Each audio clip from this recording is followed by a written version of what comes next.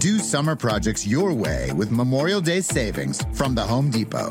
With free delivery on over 2 million items, you can make the most of summer grilling and dig into gardening. Plus, get same-day delivery on thousands of products like power tools and storage to tackle any last-minute garage project. Summer your way with Memorial Day savings from the Home Depot. How doers get more done. Order select and stock items by 4 p.m. subject to availability.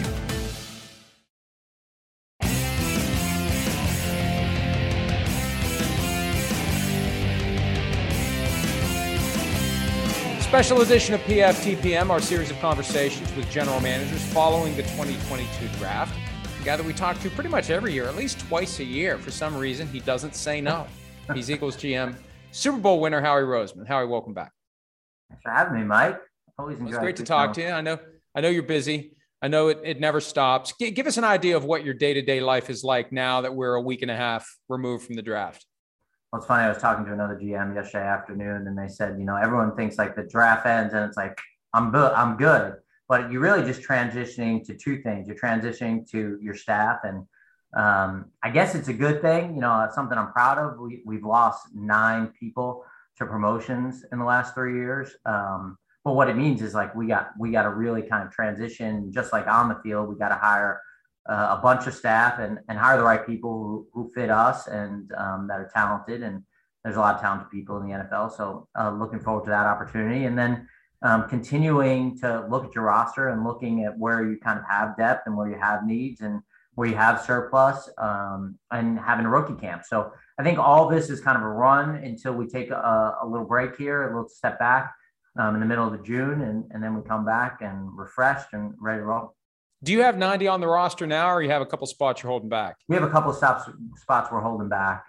We felt like it always gives us that flexibility instead of grabbing someone that you're unsure of and then having to cut that guy. I think for us, having that flexibility before training camp allows us to kind of look at some opportunities. So I'll phrase the next question the way that a reader suggested it. What number is James Bradberry going to wear for the Eagles? Well, I appreciate that you put it on a reader, because I know now that any question that you may ask that may be difficult, you will now have an excuse for. That's great to know. But, obviously, like our job is to look at any opportunity to improve the team. And we'll always do that. And we'll kind of have discussions on that. It's funny because I almost feel like until we kind of made the AJ trade, it was kind of like maybe there was inaction from the Eagles. And when I look back at the most important things we've done this offseason, it really starts with re-signing our own players because of the message that sends to your locker room. And so we had Jordan Mailata, who was a free agent, Avonte Maddox, who was a free agent, Dallas Goedert, who was a free agent, Josh Sweat, who was a free agent. And we kind of did those deals during the season. And that was really our first big step towards putting this team together for 2022 and beyond. What's the message you send or intend to send to the other players in the locker room when you do that? I think I know what it is. I just want to hear you say it. Well, I think, but when you bring free agents in and you pay free agents a lot of money or you trade for guys and pay them a lot of money and obviously really excited about AJ and Hassan Reddick, 2 guys that we brought in from the outside. But I think when you do that and you don't take care of your own locker room, you're basically telling your guys, like, maybe you're not good enough. Maybe the guys that you drafted and you've developed and have been blood, sweat, and tears in Eagles uniforms, they're not good enough. And then you risk those guys becoming independent contractors, right? Because when you get to free agency, by definition, you're probably going to the highest bidder or close to the highest bidder. And so when you do that to your team and say, hey, we're going to be aggressive in trying to improve our team, but our first priority is always going to be take care of our own. The guys we've drafted, developed, that we know them day to day, the ins and outs of their personalities. And so I think what it says to our younger guys is you do the right thing, you play well, and we're going to try to take care of it. Why do you think that some teams in today's NFL are more willing to facilitate, accommodate players who just don't want to be on the team anymore? It seems like we've come a long way from, and I apologize, I don't know whether or not you were with the Eagles back during the Terrell Owens stuff, but I have a feeling you were. That's going to be a big chapter in my book. Good. But part nobody's of it going to buy it, by the way, except me and my family. But what's that? Nobody's going to buy that book, but I'll write it, for maybe generations of my family. Nobody buys any books. I'm learning that the hard way as I try to get people to buy Playmakers. People don't buy books.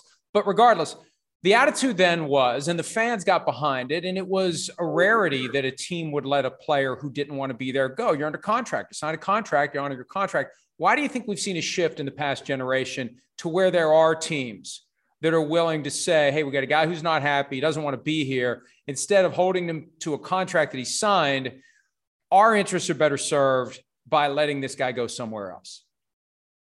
Well, the first thing is all those guys are getting value. You know, like they're not going somewhere for a mid-round pick or a late-round pick. Like you're still having to pay the value for those players. And so I think it gets to a point where every team, and we've been in this situation before, has to decide, is the value that I'm going to get from this trade going to improve our team and allow us the flexibility to do other things?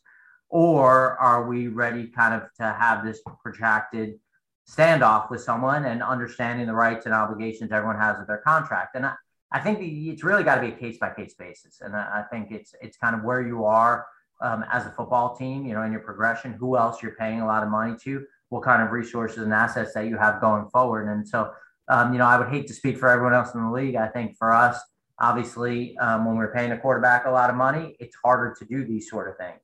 When you have a quarterback on a rookie deal, you're able to be a little bit more aggressive in some of these other avenues. How differently do you think the Terrell Owens situation would have played out if instead of shirtless driveway sit-ups and Drew Rosenhaus, next question, press conference on the front lawn, he would have had the weapons that today's players have via social media, the ability to tweet, to post videos, to go on a full-on 24-hour day if he chooses offensive? Would that have changed the team's position on the Terrell Owens situation, do you think? Is your goal to give me PTSD? Is that what you're trying to do here, Mike? Like I'm confused by the line of questioning. Like, you know, it wasn't fun. Now I'm going through it in my mind. The best story about T.O. was, you know, we have this tough 2005 season coming off our Super Bowl year, and Coach Reid says, hey, you know, at the end of the season, everyone take a weekend, get away. We'll gather back up to talk about next year's plans and evaluate the team. And so my wife and I get on a plane and go to Florida. And because I was traveling on the time I was on the road scouting, we got upgraded, right? So we're sitting in first class, we're going to Florida. And, you know, I'm finally like a little bit relaxing. And the pilot gets on and he says, we're just waiting for one more passenger and then we'll start taxiing. And of course, who is it? It's T.O., you know, and he kind of looks at my wife and he kind of nods her head and then he looks at me. And he takes a seat and he jacks it in my lap for 2.5 hours. So that was a really good ending to that part of the story. That's good. That's well done. But really the NFL has changed, and you're right. Value is a big part of it. And that's what we saw happen with your decision to trade for AJ Brown. And I'm fascinated by what's going on with the receivers in the NFL, because you have great ones coming in every year via the draft, but you also have great ones available via trade, because teams are deciding, instead of giving a guy a third contract like a Tyreek Hill or Devontae Adams, or even a second contract like AJ Brown, they're going to trade them. What brought you down on the side of, with AJ Brown, the Titans have him, the Titans are willing to give him up for value, they don't want to pay him, but you will? What made you decide to give them what they wanted and to give him what he wanted? Probably three factors, Mike, when I think about why we made the trade. I think one was the player fit, you know, the evaluation of the player, tremendous player. We did a lot of work on him coming out of Ole Miss. Felt like this guy really made a difference, whether he's playing inside or outside. How he complemented our young receivers. You know, we drafted Devontae, we drafted Jalen Reagor. We have Quez Watkins, we signed Zach Pascal. You know, we have a bunch of other guys here that have contributed to our football team. But he was a different kind of player. And I know another moment that affected me was we had played, you know, for a long time against Anquan Boldin, and the difference he made as a player and how physical he was, and the toughness that he played with. He hated to be tackled. And then we had won a championship with Alshon, and, you know, what he did on the outside. And so, you know, that's kind of a piece that we had different body types. So for us, first, the player fit. Obviously, we felt like we knew the person from doing him coming out and the relationships he had with some guys on our team, including with Jalen Hurts. I think second is just where we were as a team. And I think there's two parts of that. I think the first part is, again, we have a quarterback on a rookie deal. So you're able to maybe be more aggressive in those modes. And I'm sure that was, I don't want to talk for J-Rob, but I'm sure that was part of his thinking. Like, I got a quarterback that I'm paying. I think, and the third part of it is that we had accumulated assets. And, we know this, like the best guys in the draft are going to hit on 60% of their first round picks. And so no matter how strongly you feel about a first round pick, you still don't know how that guy is going to transition. How is he going to transition to a new city? How is he going to transition with money in his pocket? How he's going to translate to new personalities? How he's going to translate living on his own for the first time? And I'm not saying that's a reason to be risk averse and not take draft picks, but because we had accumulated some of these draft picks and because of those other reasons, we felt like this made sense for us right now at this time. How much of the decision to make the trade for A.J. Brown is a reflection on the decision 2 years ago to use a first-round pick on Jalen Reagor? Is there a dotted line, a straight line, any line between your experience with Reagor and the decision to go get A.J. Brown? No, because of how special a player AJ is. I think, we've seen this, like the book is yet to be written on Jalen Reagor. We had, in my first draft as GM, we drafted Brandon Graham over a couple of guys. And for a long time, that was one of the things, in Philly, a lot of things follow you. That was following me. And obviously Brandon Graham now is one of the special players in the history of our franchise. And so, there are going to be bumps in the road, adversity that all of us face in our careers. It's how you react to it. It's how you move forward. Obviously, the other guys had a tremendous start to his career and a heck of a player. But I think if you kind of try to make up and try to do makeup stuff, because of things that you're doing, those things don't work out. You got to kind of keep every decision based on the whole picture of your team and the shelf life where your team is. And all of kind of those factors rather than, looking at one specific pick. I'm not just talking about Jalen, but anything we did. When do you expect the book to be written? When do we have a finished product where we can make the assessment on which side of the 60% Jalen Reagor falls on, positive or negative, based upon the decision to invest that first round pick in it? Yeah, I think when you see how hard he's working right now and the determination he has, and obviously he's got athletic tools in his body that made him a first-round pick and made him a 5-star recruit. I think for us, like, he's still 23 years old. So I don't know the right answer to that for any player, because I think guys have different timelines when they get that, and experience is a huge factor in getting better. I feel like I still had a ways to go. Like I can continue to get better and continue to learn. And I'm starting my 12th year as a GM in Philly. So, as long as you have that kind of mindset where you're going to work as hard as you possibly can and try to improve yourself, I think that window remains open. What should Eagles fans expect from the offense with A.J. Brown? Because it was evolving into a certain type of offense last year, more running the ball, taking advantage of the talents that you had. With A.J. Brown there, what's it going to look like? Well, first, this, you're always hesitant to talk about anything in May because you got so long to go before you first play a game. So I think health is the most important thing for our football team, for every football team, because it determines so many outcomes here. So I think for us, we got great performance staff, great training staff, great medical staff. So keeping those guys in position to play. So when we get that schedule released tomorrow night, we kind of look at it and go, man, if we're full strength, we got a chance to be good. But I think when you look at it again, like because of how good we were running the football, we understand that's going to be a challenge for defenses. Defenses are going to come in and say, hey, this offensive line set the tone. They led the league in rushing. So how are you going to counterpunch? It's being able to be multiple and be versatile. And Coach Sirianni does an amazing job of that, of adjusting to the strengths of our personnel. And I think as we go through camp and get a good sense of who we are, I have no doubt that our coaching staff will put them in the best position. You mentioned the schedule release. What time tomorrow will you see it the first time? And what are the factors you analyze it for when you get a look at the whole thing? I don't want to kill your content here, but I think analyzing the schedule in May is an exercise in futility. Who's going to be playing? what's the state of your team at that time? It's hard. Now, of course, I do. But don't you look for, hey, we got 3 straight road games. We got screwed here. We got 3 straight road games. Exactly. That'll be the first thing I'll go, man, I thought they weren't going to do this to us. Or I'll go, maybe that's a good time to kind of tack on a little school call there, like maybe we go somewhere warm weather in November and December and say, maybe I'll stay out for a couple of days, just coincidentally, when the weather gets bad in Philly, that maybe, there's really good players in the Southeast or the West.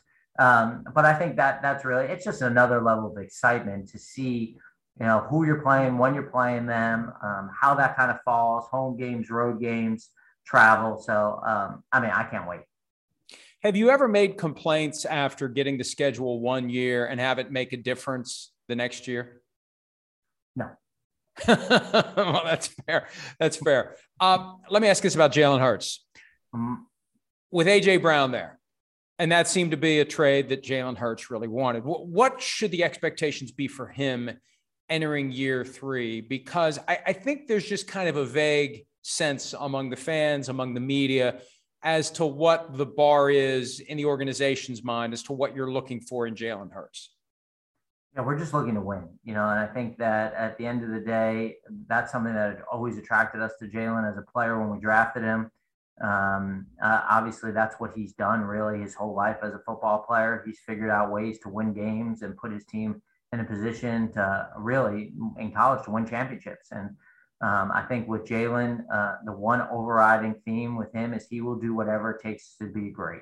He will work as hard as he possibly can. He will connect with as many teammates as he possibly can. If you tell him this will make you better, he will go to the ends of the earth to do that. And he's a talented guy. And so I think for all of us, we have to help. Well, whoever our quarterback is, you always want to feel that way. But I think when you have a young quarterback, and he's still 23 years old, which, sometimes I even forget about. But when you have a young quarterback like that, you have to put them in position to be successful. You can't ask them to do everything. So how do you do that? Obviously, for us, it's going to start on both lines, right? Having a really strong O-line, D-line, and then going from there and making sure that he's got options in the passing game. He's got weapons around him, but we're also complementing him with good players on both sides of the ball. With all the talk about A.J. Brown, Jordan Davis has gotten short shrift. That's the guy that you ended up taking in the teens. You move up to get him, cut the line in front of the Ravens. I'm sure they're thrilled about that. What drew you to Jordan Davis, and what do you expect from him? Well, Jordan Davis has got rare, unique physical tools. See, there are not guys like Jordan Davis who come out in the draft every year. And I think when we look at the draft prospects and we think about guys who are unusual, who have unique skill sets, he's right there. And I think a lot of the questions about him is, why didn't he play so much? Why isn't he playing on third down? And we spent a lot of time talking about it. This is a unique athlete with unique explosive power. But when you really kind of boil it down to it, this guy was the Outland Trophy winner. He was top 10 in the Heisman voting. And Georgia was really beaten up on a lot of teams, in their run to a national championship. And I think when you look at really when they were in closer games, he was playing more. And I think we just, for us, O-line, D-line is such a priority. And it just made a natural fit for our football team. Well, Howie, congratulations once again. 12 years as a GM. And let me know where you're going on vacation this year and from where, so I can let T.O. know that he can get on the same flight and hopefully sit in front of you and recline the seat into you all over again. Well, let me know. I like how you have the kitchen utensils, but the book properly placed. Is there like a wine bottle back there too, right there with the wine cooler right there? Like there's no chance that you designed that backdrop. Oh, none whatsoever. My wife is the one who says, this is where I think you should go. This is what I think you should do. I used to go down to my barn, but that took too much work. I've squatted in here. The book is there for the media appearances that I do. It's product placement, trying to get people to buy Playmakers anywhere you buy books. I hope you got your copy. I hope you read it on the flight with T.O. in front of you. I didn't. I'm going to ask Bob Lang why we didn't get it, but thanks for having me, man. I always enjoy talking to you. Good talking to you, pal. We appreciate you. Take care. The longest field goal ever attempted is 76 yards. The longest field goal ever missed? Also 76 yards. Why bring this up? Because knowing your limits matters, both when you're kicking a field goal and when you gamble. Betting more than you're comfortable with is like trying a 70-yard field goal. It probably won't go well. So set a limit when you gamble and stick to it. Want more helpful tips like this? Go to keepitfunohio.com for games, quizzes, and lots of ways to keep your gambling from getting out of hand. Joining us now, Carolina Panthers General Manager, Scott Fitterer. Scott, welcome to the program. How are you, pal? Doing great. Thanks for having me. Well, it's great to have you. I know it's still a busy time of year, even though the draft has come and gone. Give me an idea of what your normal day, not that anything's ever normal in the NFL, but what's your normal day like in this period, post-draft, off-season workouts, working your way toward getting a little bit of a break before the season gets rolling? Yeah, obviously we're in phase 2 right now, but there's still a lot of roster management going on. We have our mini camp the second week after the draft, and so we're also inviting a lot of players for tryouts. So just a lot of organization, bringing players in, and constantly evaluating our own team. How many players will you have at the rookie minicamp? We're going to have a little more than 30 players. We're going to leave most of our 1-year vets at home and just focus more on rookies this year, and use it more as a look at what's out there and build our roster for tryouts in the future. How many tryout players will be part of the rookie minicamp? We're going to have about 20 players that are tryout guys. We may lose 1 or 2, mostly 20, right around 20. I'm curious about this. I hadn't planned to ask you this, but since we're there, let's run with it. You're watching the rookie minicamp practices. You're seeing the tryout guys. What is it you're looking for to maybe have that light flicker that, hey, this is a guy we need to add to our roster? Is it somebody that has to jump out from the rest? Is there something subtle you're looking for? And I know it's different by position, but give me an idea of what you're looking for when you're out there watching the tryout basis players at the rookie minicamp. Yeah, we've seen these guys on tape. Our scouts have done a lot of work with them. That's why we invited them. We do like them. But if they have a special trait that we can build on, if there's a good fit for our offense, if they come in here and learn and pick up the offense quickly, if this is a player that'd be a great 90-man guy, preseason guy, if they can just add some value to our team in some way and they can beat out someone that's already on the roster, we'll do that. And we're very open-minded about the process. Colts GM Chris Ballard recently said every team has holes this time of year. What holes are you trying to fill? Well, I like what we did in free agency as far as filling the immediate needs. I do think we need to add possibly a defensive tackle, maybe another pass rusher. We'll add some competition, possibly a quarterback. We'll see how that goes. But for the most part, I feel like we addressed a lot of our immediate needs. We feel good about where we're at, but our roster's never set. We're always looking to get better. And we'll keep an eye on the landscape, and guys will get cut. We'll bring them in for a look and see how it goes. You mentioned quarterback, and obviously that's a hot topic, and it's been one for the Carolina Panthers. What would the message be right now to Sam Darnold as to where he stands on the depth chart, level of competition, how set in stone or sand is his number one spot at the top of your roster? Well, Sam is the number one guy right now, and he has every opportunity to take it and run with it. We hope he does well. We've seen improvement already under Ben McAdoo. He's working hard. He's throwing the ball well. He's just got to take it and run with it. He's got to own the position. And the one thing we're looking to do is stabilize the position. And it's been up and down. And we're bringing in Matt Corral. PJ Walker's already here. And we'll see how it goes. But he's in the lead right now. But until someone really owns that position, gives us an opportunity to win, it'll always be up for grabs. The team's owner, David Tepper, met with the media before the draft, and he rattled off some of the factors that contributed to the regression of the offense last year, including the absence of Christian McCaffrey, who had an injury.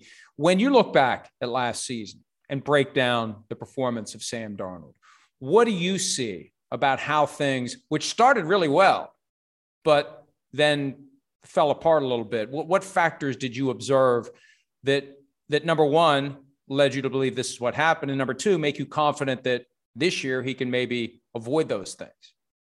Well, I thought he did play well the first 3 games. I thought he played really well. Even into the Dallas game, he played well in the first half. I think injuries, losing McCaffrey did play a factor in it, but really it was the inconsistency of the offensive line. There's too much leakage up there.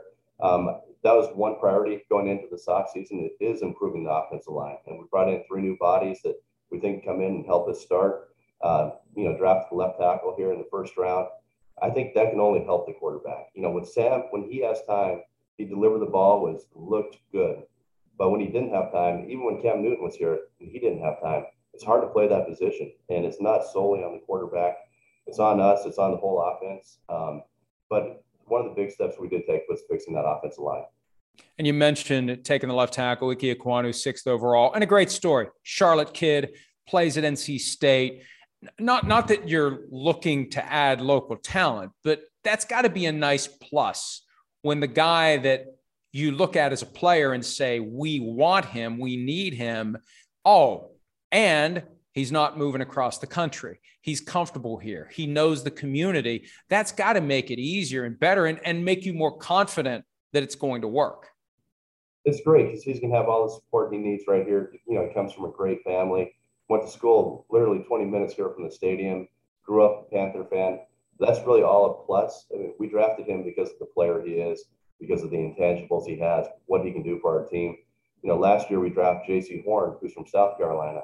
You know, so we have the North Carolina, South Carolina connection, both with the first round. Just happened to work out that way, both really good players. But it's a nice bonus to have when you add local guys. Different GMs will say different things about where a first-round pick fits walking through the door. Does Ike Ekwonu walk through the door as your starter at left tackle without question? Well, I thought Brady Christensen helped work out there as well at left tackle. Brady's one of his biggest strengths is his versatility. He can play guard, he can play center, he can play on the right side, and he's done all that. He did it as a rookie. But we'll work them both at left tackle. If Vicky takes that spot and runs with it, which is why we took him in the first round, that's great. You know, we have one of our 5 best linemen is the tackle. So we'll be fine when it comes to that. But yes, Vicky will definitely compete at left tackle for us. You mentioned Cam Newton. There's been some talk in the offseason, maybe the door's open on him possibly coming back. Where does that currently stand with Cam Newton? Is the door open on him potentially returning to the team? I think we're still having talks. We have to see how this works out here throughout the spring. You know, I just happened to be up at the Derby last weekend, and Cam was up there. We were texting a little bit. So the lines of communication are open. I know Coach Rule has spoken with him. We are going to have a discussion at some point, but we're just not quite there yet. But we'll see how it goes. You know, the more competition we have at that position, the better. There are people around the league who think because of Cam's personality, the leadership, the magnetism he has, the fact that so many of the guys in the locker room now will say, hey, I grew up idolizing Cam Newton. I want to play with Cam Newton. Is it harder for him to be anything other than the starter because of that personality and everything he brings to the table? Is it hard to have him as a backup? You know, I think the mindset is he's always going to compete to start. I mean, that's just the competitor that he is. But the one thing I learned about him is how unselfish he is and what a team guy he is. I had this perception from the outside coming in here who I thought he was. And he was one of the hardest workers on our team. He's a leader. He took the young guys under his wing. They do look up to him naturally. He does have that presence. But he's a team first guy. He's a competitor, but he's a team first guy. So we'd have no problem bringing him in. Going into the draft, nobody knew what was going to happen with the quarterbacks. And it was a surprise that no one went until number 20, Kenny Pickett to the Steelers. And then no one goes in round 2. From your perspective, how surprising was it that you had an opportunity to spring back into round 3 and grab one of the guys that we thought would be gone by the time we got toward the bottom of the 3rd round? Yeah, it's definitely a unique year. You know, usually 3 quarterbacks go in the first, 20 or so. And so when Kenny Pickett went to Pittsburgh, there was that lull. And we did plan on going back up at some point and taking a quarterback. We liked a couple of those guys. And the more they fell, the price just became better for us and more affordable for us to move up, from our 4th round spot up to get one of the guys we really liked. We knew going into the weekend we wanted to add a quarterback, whether it's a veteran free agent or, through the draft, ideally through the draft. And so to have that ability when they slid as much as they did really helped. And we were surprised how far they actually slid. What was it about Matt Corral that made you motivated to swing back into round 3 and grab him? Yeah, we love the quick release. We love the athlete on the field. We love the competitive makeup of him. We went to the pro day. He was unrattled there. Did a really nice job. And we brought him in for a visit. And once we brought him in for the visit, he went around to each group, each position coach, head coach. He sat down with Dave Tepper and myself, and we interviewed him. And he really opened up to us and really you could feel who he is, the competitor that he is, the change that he's made in his life. And I think at that point, you look at the skill set, you look at the person, and this is the type of guy that we wanted. And we were sold on him. Like, we do think he's very talented. Get someone of his talent level in the third round was great. Is the door open for him? And you mentioned competition, and Sam Darnold's currently number one, but depending upon how he performs, how Sam performs, could Matt Corral be your starter at some point this season?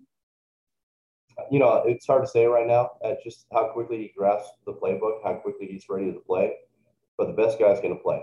It doesn't matter, rookie, second year, third year, fourth year. The one that gives us the best opportunity to win will be out there on the field.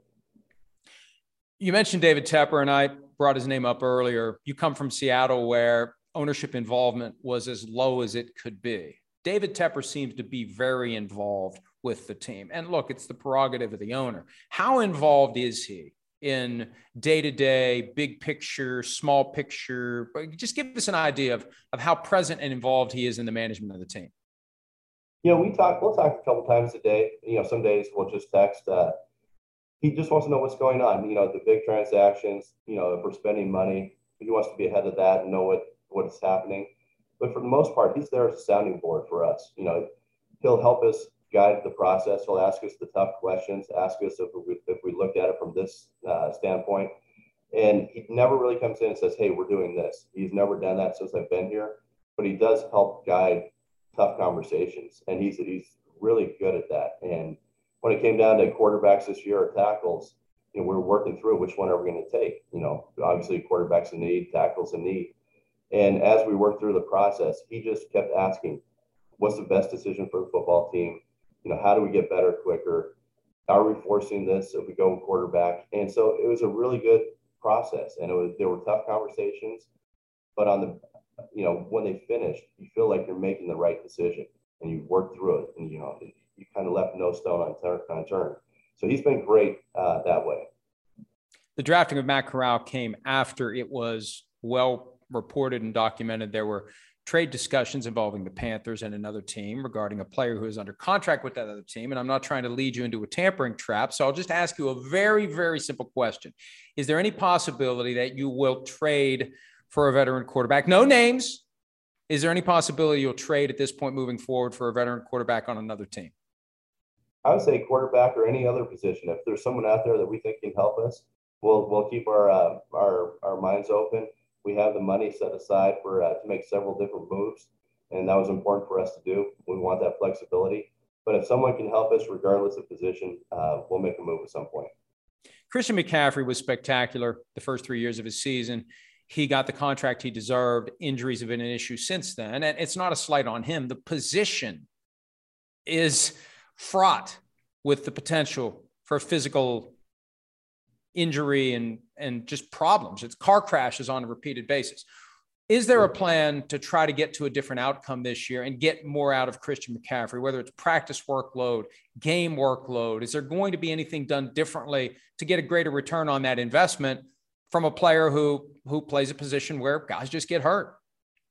Yeah, well, the thing about Christian, he's one of the best players in the NFL when he's on the field. He's a difference maker for us. I know he's examined a lot of different things, the way he trains, the way he works. We've discussed it internally, practice habits, do we cut reps, how we play him. There'll be a lot of different factors. But the one thing that we know is when he has the ball in his hands, he's the best player on the field. And we'd love to have him out there. But, yes, we've looked at every, possibility to keep him healthy, and he has as well. D'Onta Foreman, late last year after Derrick Henry got injured, he emerged as a great player in that Tennessee offense. You guys snagged him in free agency. I was surprised they let him get away. What drew you to the notion of adding Foreman? I assume as insurance in case Christian gets injured again, and just as that guy who can help maybe pick up some of the load.